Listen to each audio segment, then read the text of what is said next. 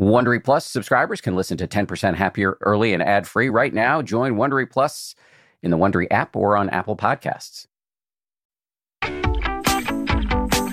From ABC, this is the 10% Happier podcast. I'm Dan Harris.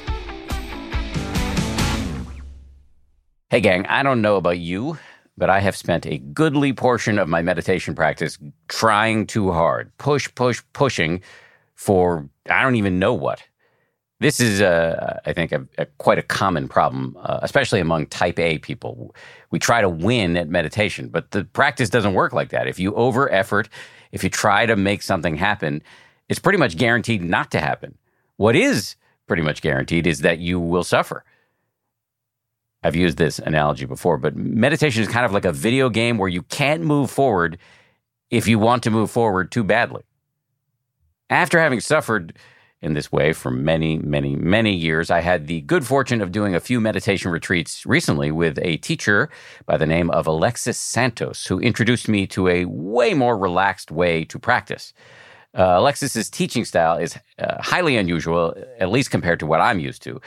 And while I bucked against it at first, as is my tendency as somebody who can be a little dismissive and judgmental, I did pretty quickly come to see that Alexis's style is extremely valuable and extremely practical.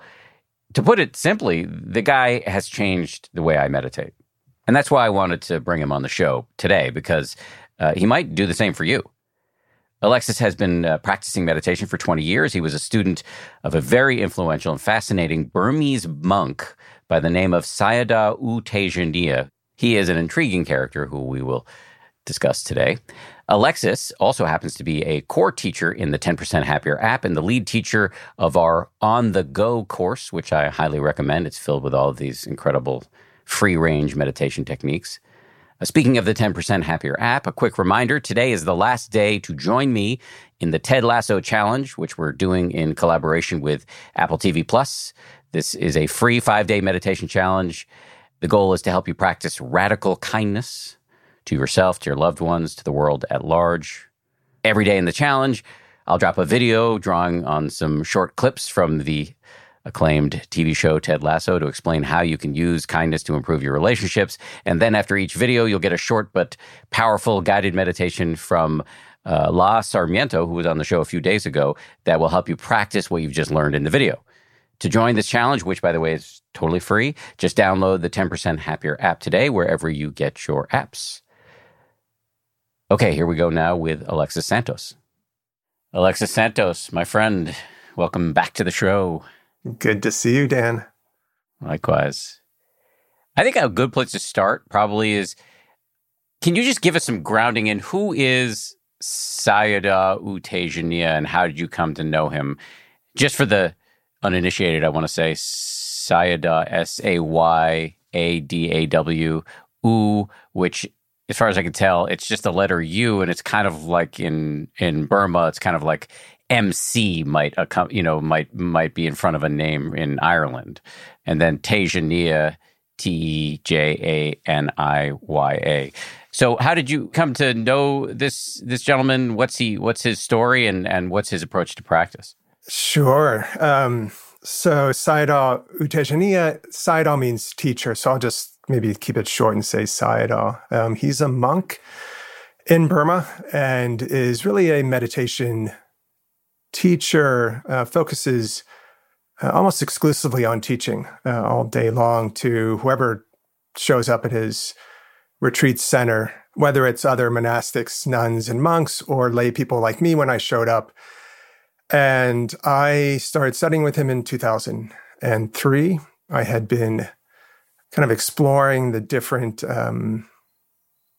methods of meditation, mostly in India, and was really looking for a personal teacher. I had hit a few roadblocks in my practice, and I didn't really have anyone to check in with. And it was getting clear to me the value of having someone who's truly done their own work and is embodying wisdom. And so when I heard about this really young teacher at the time, his teacher had just passed away, Shwe Min Sayadaw, very highly respected monk, and had left really Sayadaw U Tejaniya as his principal student and was really just in the first couple of years of his teaching. So it was really by chance I had met someone who told me about Sayadaw, and he had said, just this person that told me about Sayadaw U Tejaniya and his style, he said just a few words, and the word that really stood out to me was natural. And I knew I wanted to go check out, what is he teaching? Because a lot of my practice up until that point had been, could say in some ways anything but natural. I was at times, as many meditators discovered, trying so hard, tying themselves up in knots. For me, there was also a kind of a fog in the background of some really deep discontent that was surfacing, which was surprising because here was this meditation practice that had been providing such support. And I really had found a deep contentment, almost like I had found what I was looking for, because I had recently kind of abandoned the life that I was on in search of something that could give me some more meaning. And so it was odd to me that I was hitting these road bumps. And what I discovered with Sayadaw was an ability to really relax and open up the awareness to include the whole picture, right? So all the emotions, all the mental states, all the feelings, and to do that in a way that was really accessible. And really just in the first few, could say minutes even of being with him, it was clear I wanted to go down that path of studying with him. So I stayed there for a couple of years. I ordained as a monk because I was there, and why not? And then that's been my primary way of practicing. Can you just give us a little bit more detail about the difference between the way you had been practicing meditation before meeting Sayadaw and then after? You described it as being natural and opening up to many more aspects of your experience. So how is that technically, in the simplest possible terms, different from what you had been doing previously? Well, what I had been doing, which is in a way the way that many of us first start practicing, which is to bring our attention to a primary object.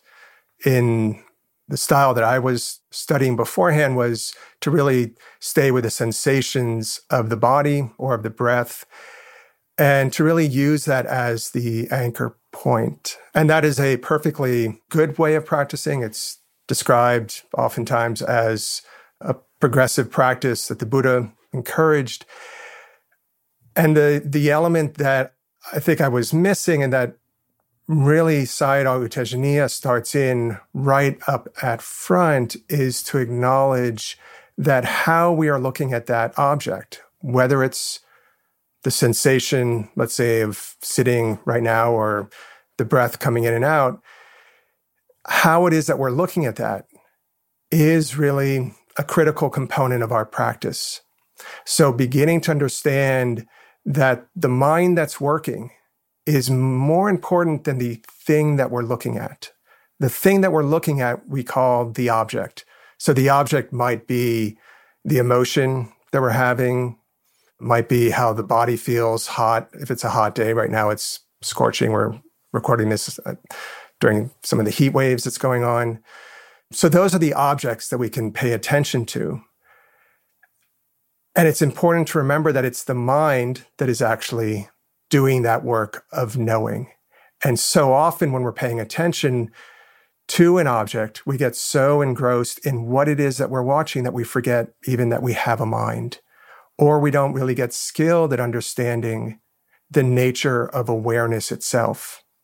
If we're so focused on the object, it can be a little bit challenging to begin to explore the whole picture, meaning the mind as well, the mind that's doing the practice. Let me just see if I can restate it in my words and you tell me if I'm right. If memory serves, you had dropped out of med school and gone to Asia and gotten into meditation, and the type of meditation you were doing was really focused on the breath or the sensations elsewhere in the body. Right. So it's quite directed. Then you meet this guy and he has you open up to whatever is coming up in your experience. So it can be sensations in the body, the feeling of your breath coming in and going out. It could be whatever emotion is happening or thinking or sights or sounds. And he says, don't get so engrossed in whatever the object is. In other words, whatever it is that you're paying attention to. I want you to pull back and notice what is the attitude of the mind that is aware. That is very clear, Dan. Let's switch jobs. And actually, this is a pro tip for listeners. This is a thing you can do in your meditation, which is straight from Sayadaw, which is every once in a while you're meditating, ask yourself, what's the attitude in the mind right now? Can you say more about why that question is so illuminating? Sure. I mean, in a way, it points really directly at how it is that we are living our lives. You know, when we choose to do anything, there are habits of mind that we are doing it with. So a conversation that we're having right now, if you're listening to the podcast, the state of mind that you're listening in with, when you talk with your family, your friends, when you do your work, there are all of these mental habits that are playing out. And in a way, these are the habits that determine the quality of experience that we're having, right? These are the habits that will lead us down the path of suffering or of well-being. So the very simple but not easy, as we say, mental maneuver there of checking the attitude is really an invitation to see how are you relating to the present moment. Are you wanting something to happen? Are you wanting something to stop happening? Now, the truth is, almost 100% of the time, in every mind that is on this planet, we'll say at least the human minds, there is wanting and aversion. So it's not that we're saying sit down and have the right attitude, but it's an invitation to begin to recognize, wow, it is so interesting that even when I sit down to simply observe the present moment, so often I'll be wanting something, leaning in, and those little bits of movement of the mind become clearer and clearer that they lead to some kind of tension, some kind of stress. And it's those movements, right? We call them the defilements, which sound kind of a heavy term, but they're basically natural energies, habits of mind that when we see them, recognize them, and through wisdom, we begin to discover that those bits can be let go of. And that's the work of wisdom. That slowly we see a more skillful, more open, clear way of relating to whatever it is that's happening. So I just, add on to that in a skillful way, particularly as we're starting out our practice, it is often helpful not to just throw open the doors and say, well, I'll be aware of whatever.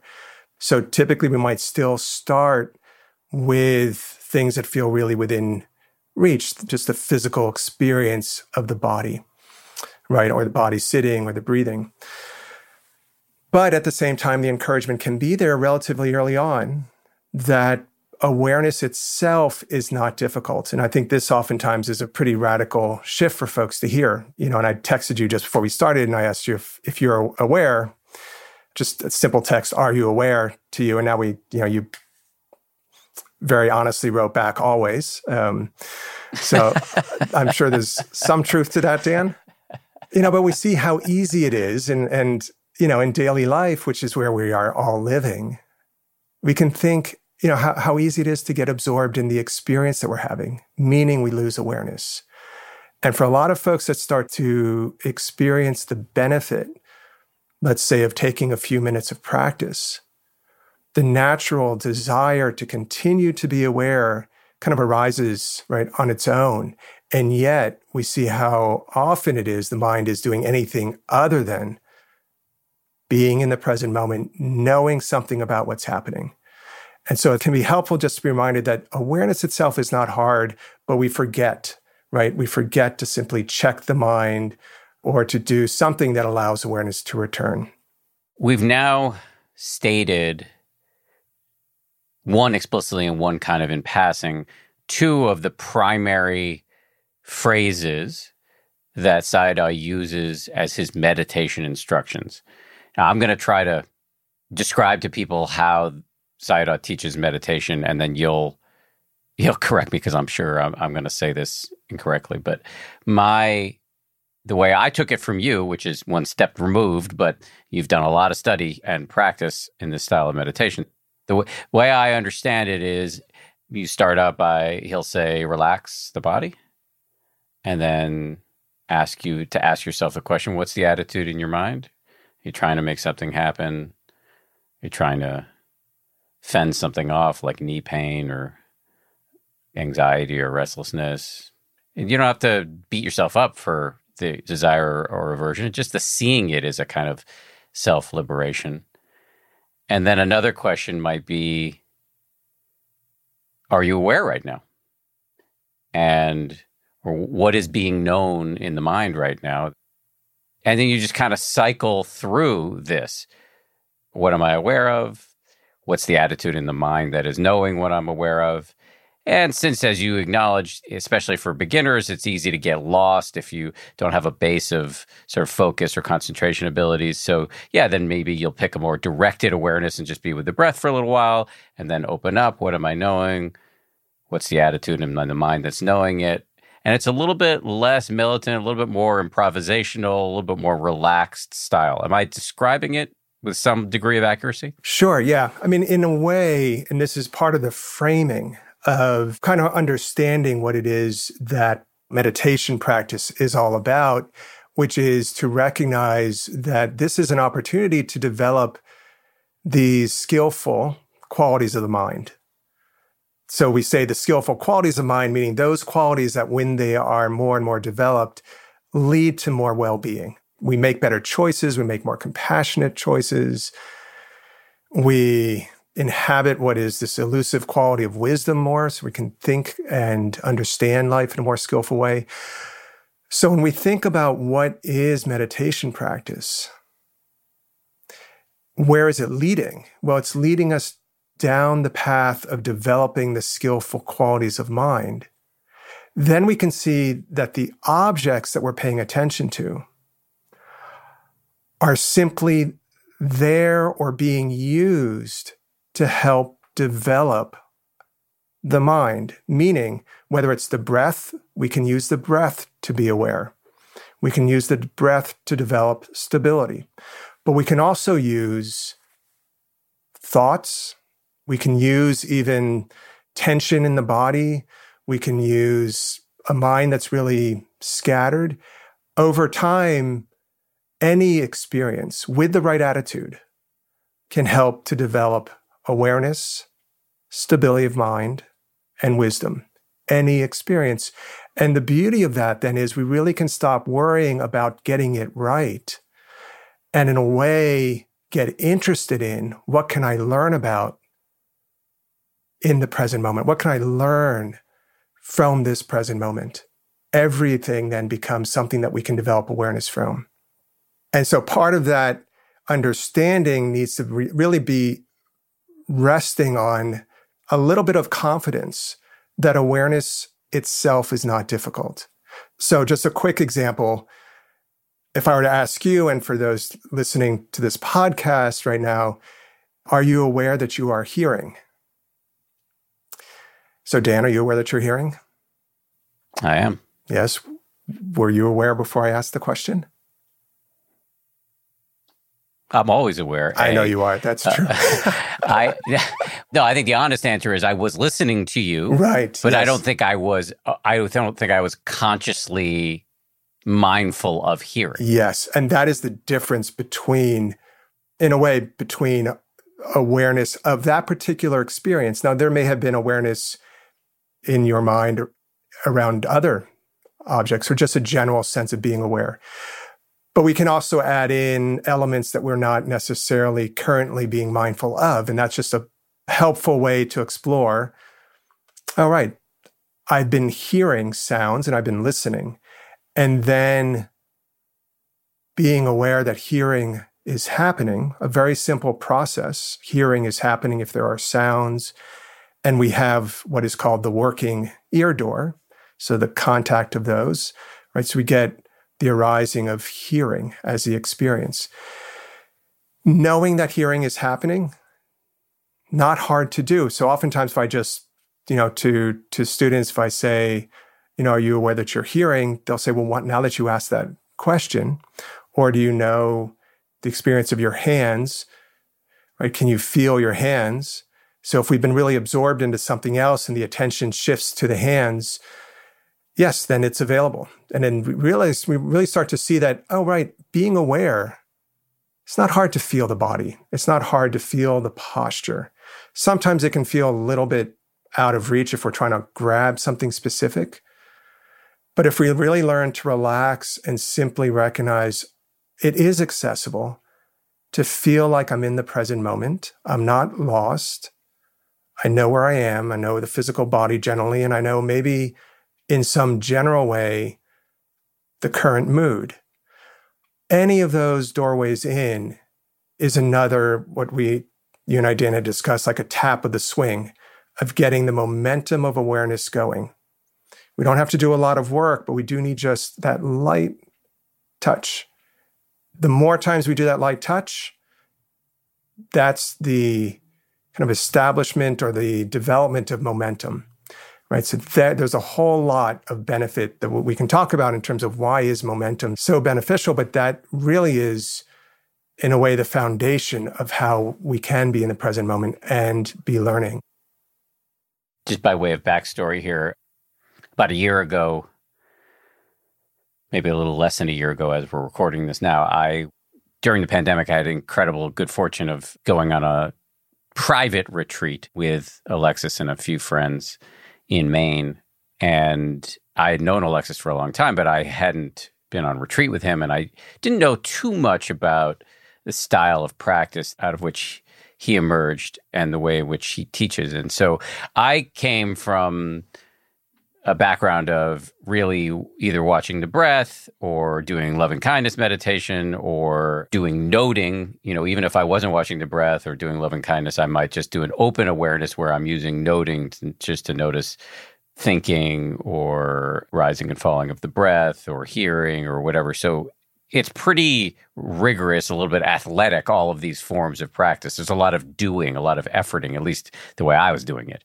And I show up on this retreat and, well, first of all, there's no schedule. I mean, most meditation retreats you go to, there's like a very rigid schedule of get up, you sit for an hour, then you have breakfast, and then you do a yogi job, washing pots or whatever, and then you do some walking meditation, sitting, walking, sitting, walking, sitting, walking, lunch, another little break, sitting, walking, sitting, walking, sitting, walking, dinner if you're having dinner, sitting, walking, sitting, walking, sitting, walking, Dharma talk, bed.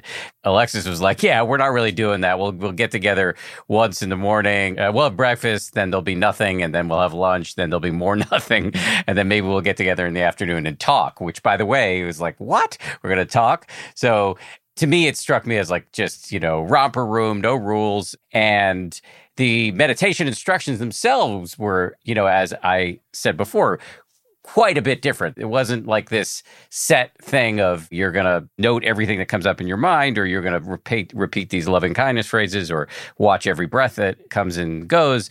It's no, sit or by the way, lie down, stand, whatever you check your phone. It doesn't matter. Whatever you're doing at any moment, you can be aware and just check the attitude in the mind and ask yourself, are you aware? And he mentioned this a moment ago. He likened this question of are you aware to kind of pushing a kid on a swing. Tap, and then you let it go. Tap, and then you let it go. So you don't have to be neurotic about asking yourself this question. Ask yourself, are you aware?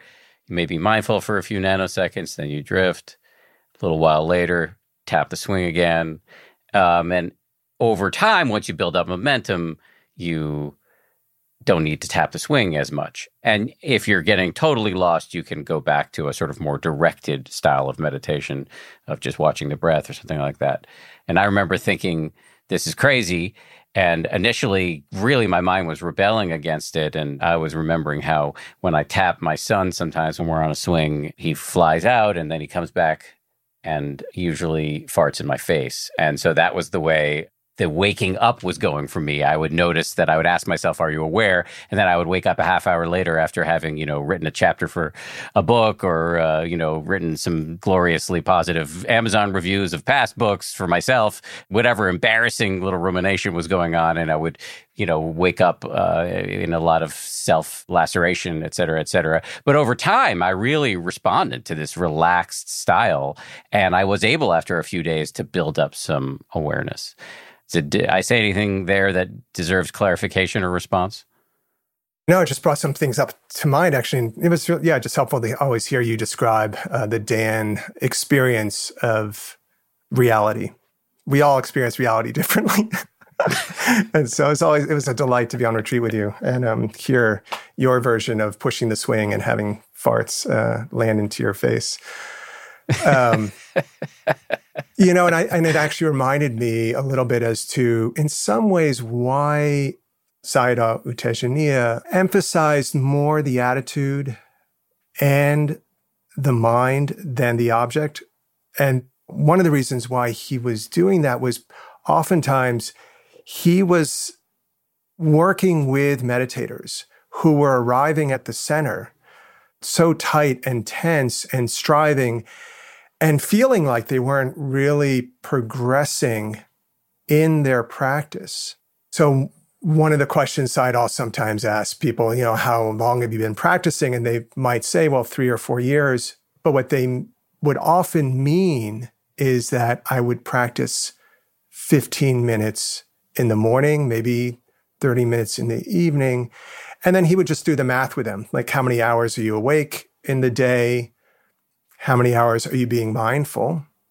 And then how many hours are you not being mindful? And obviously, when you just count those very formal periods of sitting down and practicing, that's a very small fraction of what is getting developed moment by moment during the day.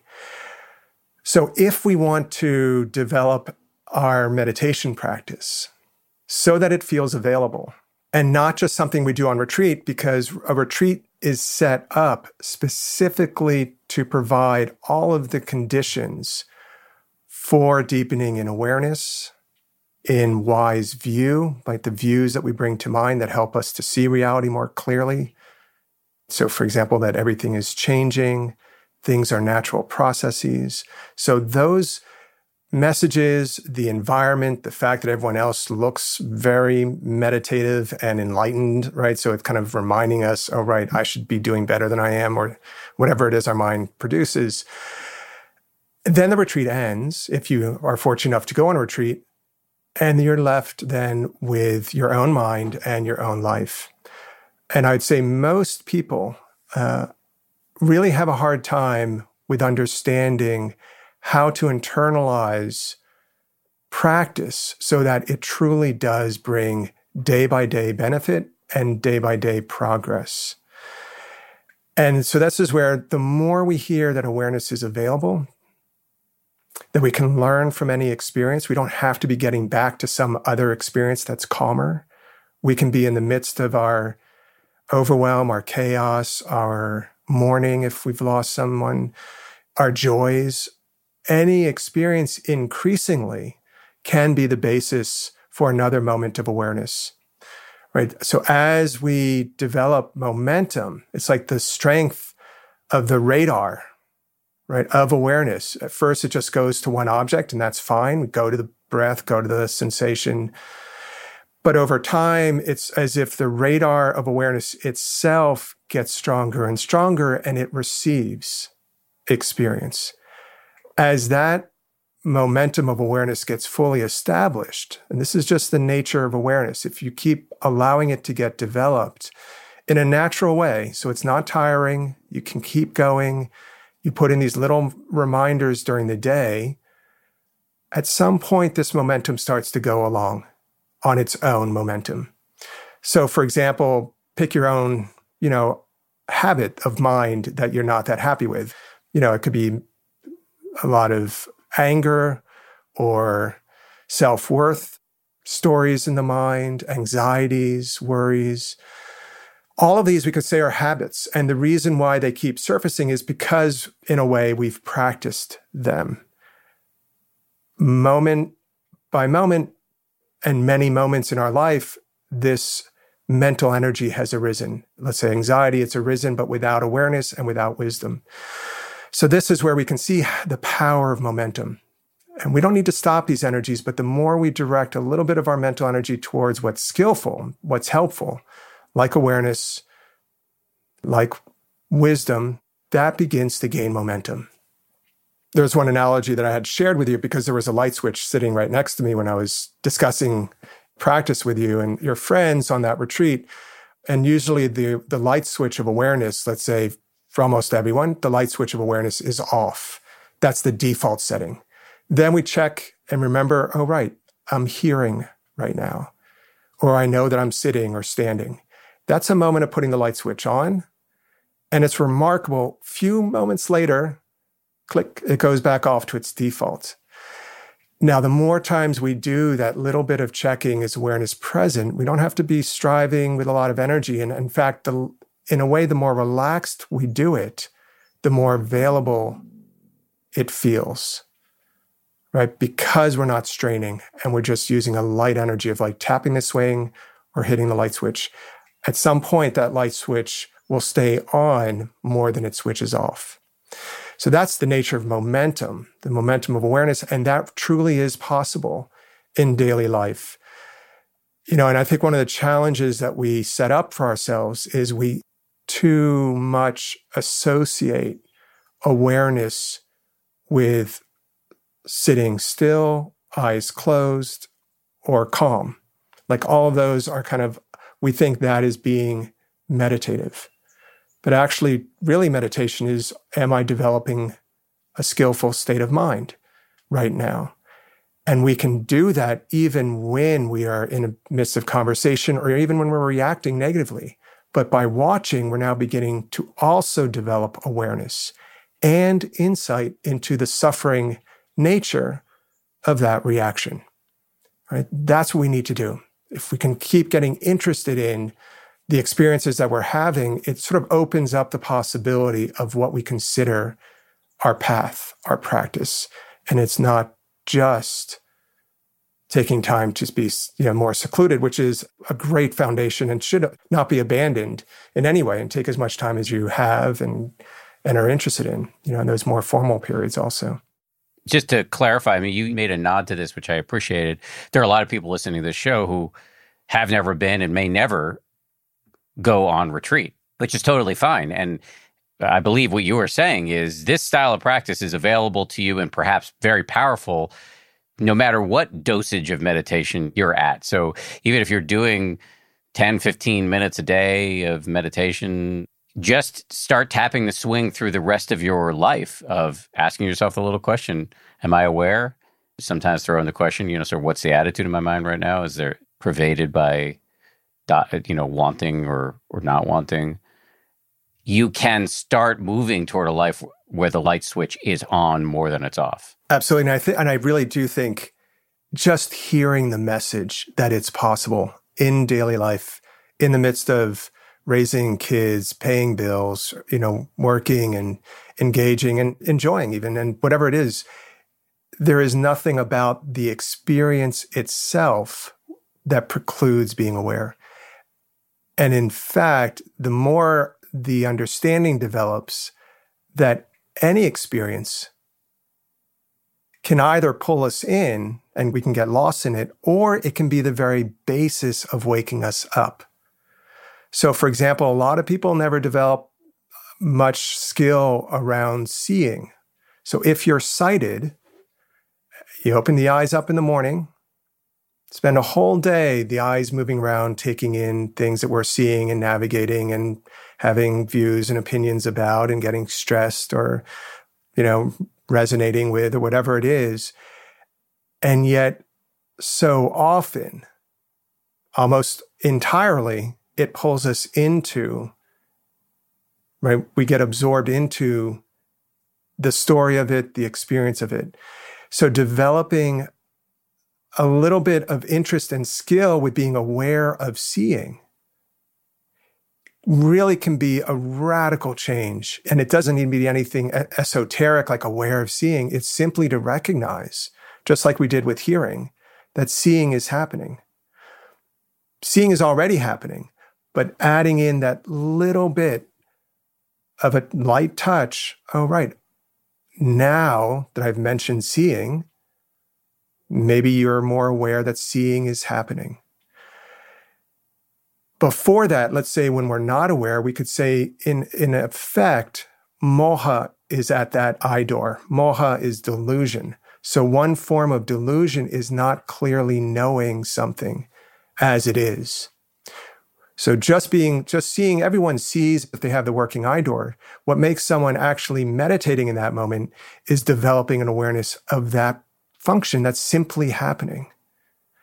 And a number of positive benefits that come from that. I mean, awareness itself is such a wholesome state of mind.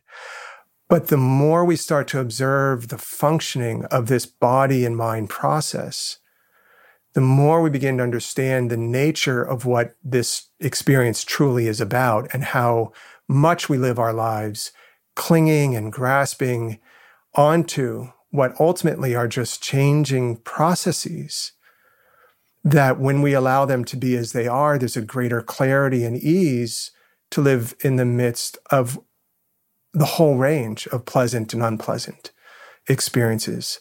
But unaware, the mind typically is triggered by wanting what is pleasant and not wanting what is unpleasant. And those both stand on being so identified with the experience that we're having. That is, we feel there's no other choice other than to try and decimate or kill or get rid of anything that we don't like, right? Or to desperately hold on to the things that we do like. And yet reality is always going to simply be a changing set of conditions, right? So that is part of our challenge, if we're interested in it, is to understand how to live more skillfully, right? Aligned with the way things are. And that's what, meditation really offers us. Let me just take a stab at repeating that back too, because I think this is a key point. This practice isn't just about awareness for the sake of awareness, although, of course, as you said, being awake and aware is likely to be a happier existence than being stuck in the fog of unawareness and delusion. But when the light switch is more on than it is off, or more on than it used to be, you can start to see some really useful things, including the fact that everything's changing all the time. And that when you grasp onto things that are changing all the time, that can produce suffering. And once you start to see these non-negotiable laws of the universe, you can reorient the way you move through reality, which is that you can, slowly, bit by bit, get a little bit better at not grasping, not clinging. And that is a huge accelerator toward a more happy, calm, and peaceful life. Well said. Yes. That's right. Is that what I just described? You keep using the word wisdom. Mm-hmm. Did I just describe wisdom? Yes. I really do think it's an elusive term. With Sayadaw, the way he would describe it is he would lay out 3 yogi jobs, meaning 3 jobs a meditator can do. The first one is have right view, which is have wisdom. And in the beginning, wisdom means an intellectual way of looking at experience. So you might just remind yourself that whatever is happening is a process. It's something that's arising out of conditions, some cause and effect process. Every moment, right, is some cause and effect process, and we can be aware of it, whether it's hearing or seeing or feelings and emotions in the body, mental activity. It's a process that we can be aware of, rather than the self-view, which triggers, I want it to be different, I want it to be a certain way. So with that right view, we remember, even anger and frustration is arising out of nature, out of some causes. So it helps to have the right attitude, when we remember to bring in this wisdom, meaning right view. So just to name these 3 yogi jobs, since I mentioned them, the 3 jobs of a meditator, he really said these in order to make practice very simple, because oftentimes we do too much. But he would say, have right view, so see things as nature, check to see if awareness is present, and then develop continuity, which would mean really practice with a light effort so that you're not getting tired by your practice. So just emphasizing the importance of continuity. So right view, aware, and continuity. And leaving it very simple, because so often we're experiencing things and we kind of think we should be doing more. And anytime, for me personally, that I was really struggling, and I would sort of check in, and so often I didn't have right view, which would lead to some kind of attitude where I was really struggling, pushing, tense. So those very simple bookmarks can be helpful to just check and see, how am I practicing, particularly when you're struggling or not sure what to do. So if somebody's listening to this and saying, oh yeah, whatever amount of practice I do every day or daily-ish, I want to experiment with this style, these instructions. Are those the basic instructions for day-to-day practice? Have right view, in other words, to see that whatever's happening in your mind isn't you per se, it's the result of causes, impersonal causes and conditions. It's just nature.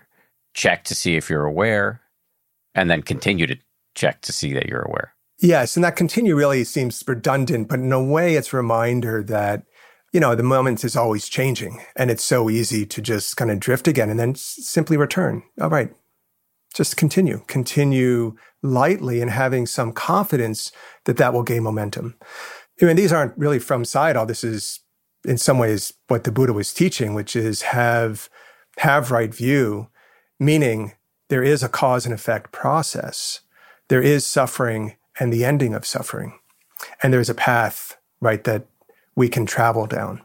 And this particular flavor is emphasizing just putting up front the reminder to see experience as nature, because our default is going to be seeing it through preference and through identification. And we're going to judge the unpleasant or cling to the pleasant. So reminding ourselves that it's nature, and then just to be aware. And then that, of course, leads onward. And leading onward means as we develop more wisdom, as awareness gains more strength and capacity to receive, then you can learn more and more about even subtle movements of the mind, little judgments, these little energies that we discover in places that we would otherwise just be in the experience and not realizing that, we're always being in a way. There's a puppeteer in the background pulling the strings. And oftentimes this puppeteer is not particularly kind or skillful. And so we want to see that and get interested in those habits as well, the subtle ones. Much more of my conversation with Alexis Santos right after this. The Taste the Mediterranean sales event is going on now through March 19th at Whole Foods Market. It's a store-wide event packed with flavor. My family and I are regulars at Whole Foods Market. We've got one, I think, less than a mile and a half away from our house. This Taste the Mediterranean thing sounds pretty cool. They've got Mediterranean-inspired flavors. You can save on Parmigiano Reggiano, charcuterie, and ground lamb. They've got delectable seafood choices. You can save on whole branzini and sustainable wild-caught sockeye salmon, which is a regular feature at our dinners in this house. My son loves that salmon from Whole Foods. And I'd be remiss if I didn't point out all of the 365 by Whole Foods Market products. Stock up on wallet-happy Mediterranean essentials like feta cheese crumbles, whole wheat pita pockets, and more. I am constantly consuming these 365 products, including the raw cashews, which I snack on all the time. We love the 365 sea salt and pepper. We love their sushi rice. You get the picture. Go check it out. Taste the Mediterranean now at Whole Foods Market.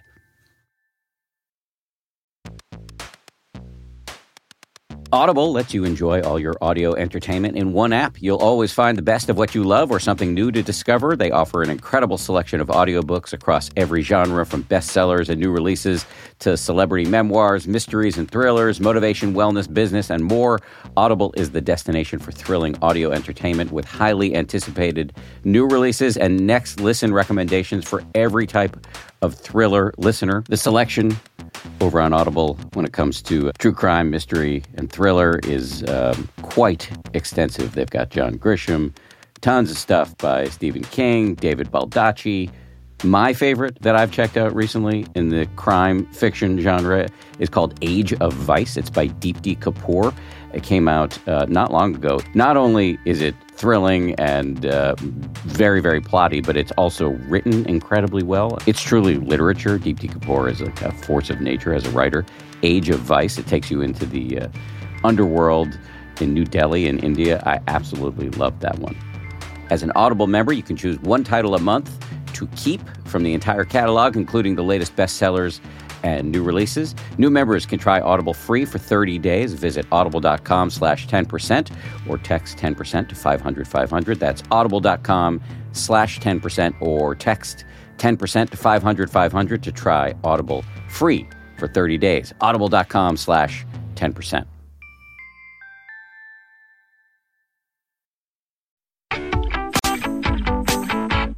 I wanted to touch on that point that you made early on about you were joking about how the retreat schedule was wide open on the retreat that I was leading with you. You know, and oftentimes there's this little bit of a feeling of like, this isn't a serious retreat. Like this is just camp. You know, it's too light. It's too easy. And yet the insights that one gets when you're allowing conditions to be more natural, and you're not controlling as much, but you are just as interested in awareness, you know, there's a lot there to see. And when the schedule is more open, let's say it's more at times approximating our own life, meaning we're choosing, even though in our daily life, maybe oftentimes we don't get to choose, but bringing awareness to all of those subtle movements, we can see how much of our life is directed by some kind of wanting.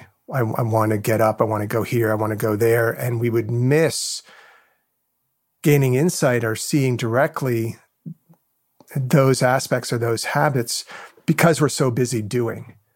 And so sometimes having a little bit more of an open container invites us into being able to see habits that we would otherwise miss. What was incredible for me on that retreat was that I definitely had the attitude of this isn't a real retreat. This is camp. This is BS. And then, so on top of having doubts provoked by this being different from things that I'd done before, I was also, as you will recall, in the middle of a huge real estate crisis that my wife and I had left the city during the pandemic. We were renting a house. We were trying to buy another house, and that purchase of buying the house that we're living in now was getting very, very complicated. And so I actually had to spend a not insignificant amount of many of the days on retreat on the phone with my wife and lawyers and real estate agents. It was incredibly stressful. So I was just like, this is ruined. But because I'm such a type A person, I was trying to just, no matter what I was doing, even if I was on the phone trying to figure something out with a real estate lawyer or a mortgage broker or whatever, I was just trying to ask myself, am I aware?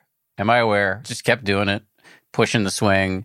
And then when I wasn't embroiled in real estate mishigas, I would practice formally and informally. But I took advantage of there not being a schedule. I sat as long as I felt like sitting, and then I took long walks, and sometimes I would lie down on the ground and just kept pushing the swing. And I was shocked a few days into it when the light switch was all of a sudden on way more than it was off. I was awake and aware, and I felt like I had felt on quote unquote normal retreats. And this, again, I'm very sensitive to the fact that there are a lot of people listening who may never go on retreat, and they may just be practicing 5, 10, 15 minutes a day or some days. This is a thing you can do in your daily life. And to the best of my ability, I try to do it in my daily life. I'm not as aware as I am on retreat, where I'm being more deliberate about it. I'm embarrassed to admit, but it is scalable, this approach. And one other thing I just want to say to the sort of rank and file meditator out there who may never do a retreat is, if you're thinking about trying this as your daily or daily-ish meditation practice, or just experimenting with it, it is definitely true that the more open, undirected, what am I aware of style, rather than, look, I'm going to pick the breath and stay on that, it's easier to get lost. And so you may want to play with doing a period of directed awareness where you're with the breath for a few minutes and then open up and then go back to the breath. So would you agree with that recommendation I made at the end there, Alexis? Sure. And really whatever works and whatever you find interesting. Because if you find meditation interesting, if you start to feel the benefit and you really recognize it is beneficial, right? I really do want to suffer less and I really do want to, live more skillfully.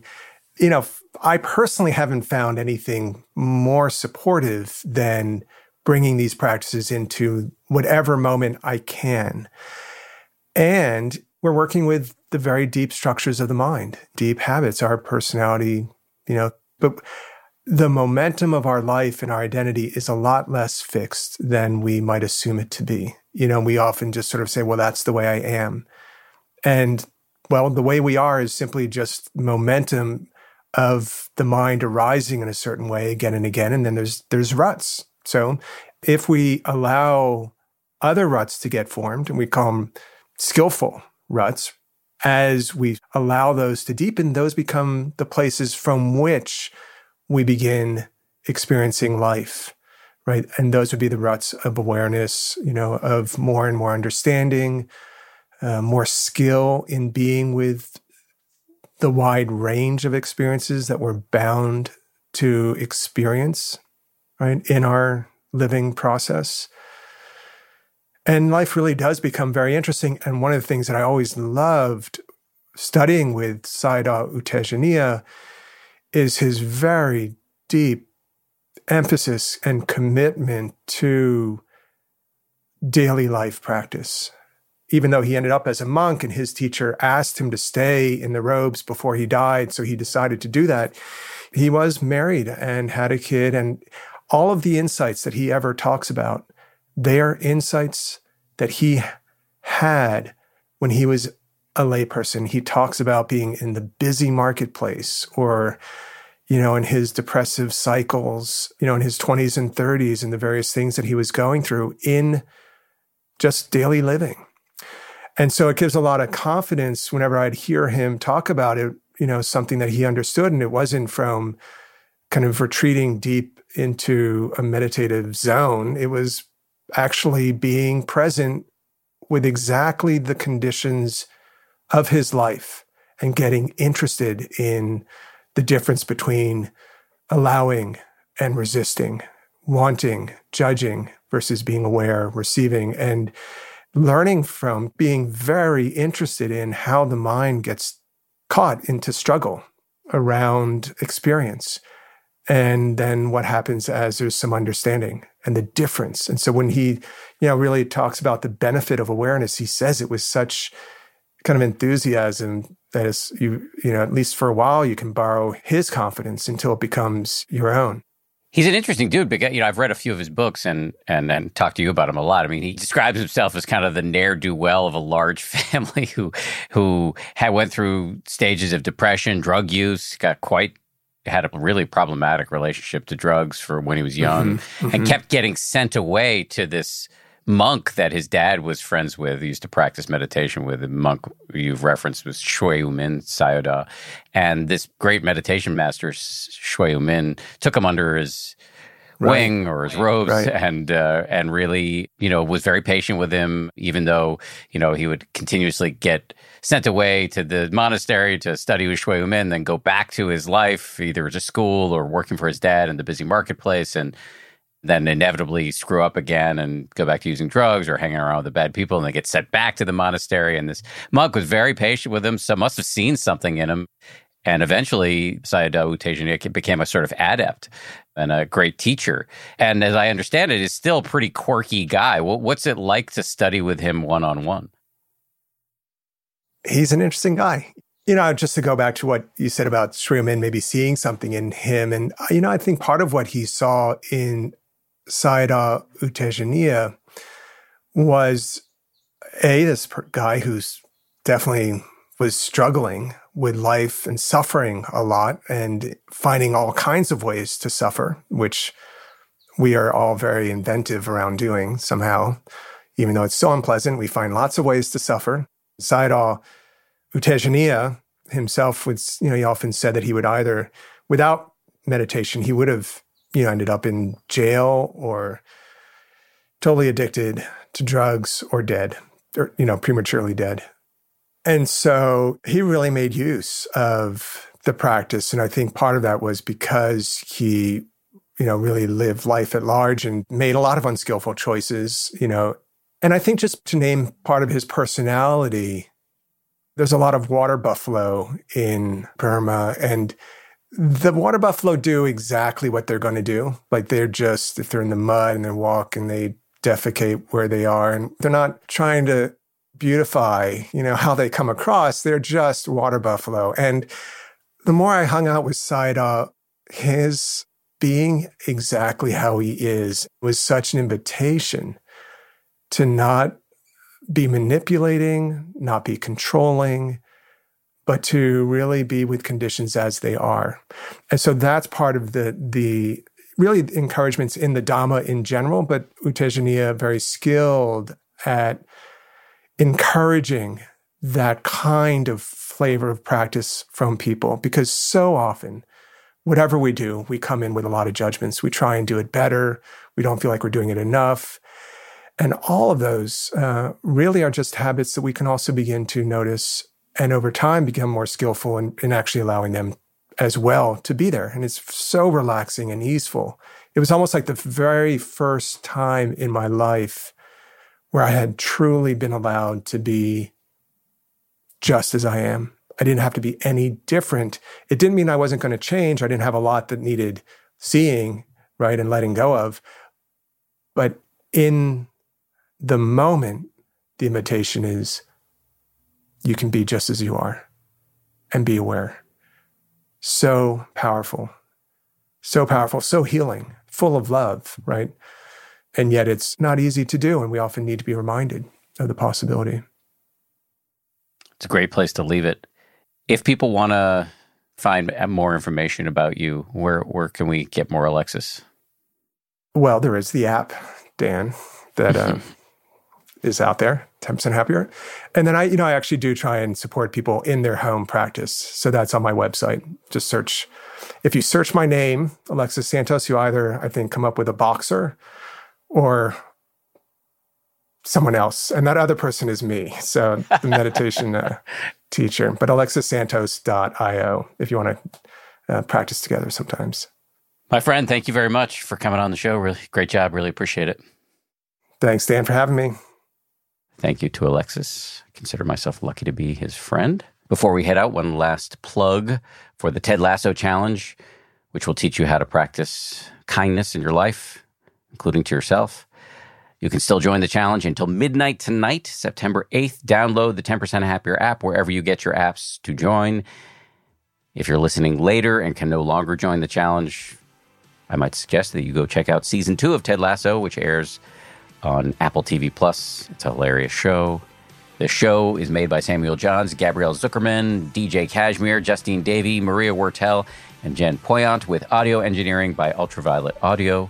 As always, a hearty salute to my ABC News comrades, Ryan Kessler and Josh Cohan. We'll see you all on Friday for a bonus. If you like 10% Happier, and I hope you do, you can listen early and ad-free right now by joining Wondery Plus in the Wondery app or on Apple Podcasts. Prime members can listen ad-free on Amazon Music. Before you go, tell us about yourself by filling out a short survey at Wondery.com/survey. If you travel for work, you know to pack 2 suits. Business and swim.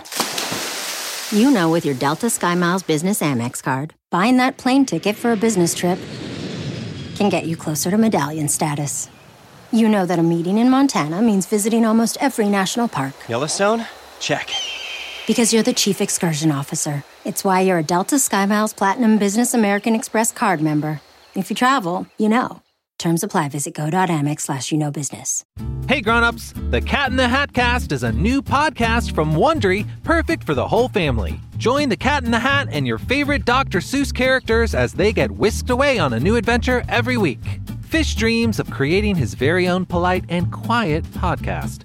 That is, until he gets a surprise visit to his Fishbowl podcast studio from the Cat in the Hat himself, and it becomes very clear that the cat has other plans for the podcast. And those plans are the opposite of quiet. Sing along to new favorite songs, try your luck at Titanic tongue twisters, have some fun with wondrous wordplay, and most importantly, bring your family along for all of the adventures in the Cat in the Hat Cast. Follow the Cat in the Hat Cast on the Wondery app or wherever you get your podcasts. You can listen to the Cat in the Hat Cast early and ad-free on Wondery Plus. Join Wondery Plus in the Wondery app or on Wondery Kids Plus on Apple Podcasts today.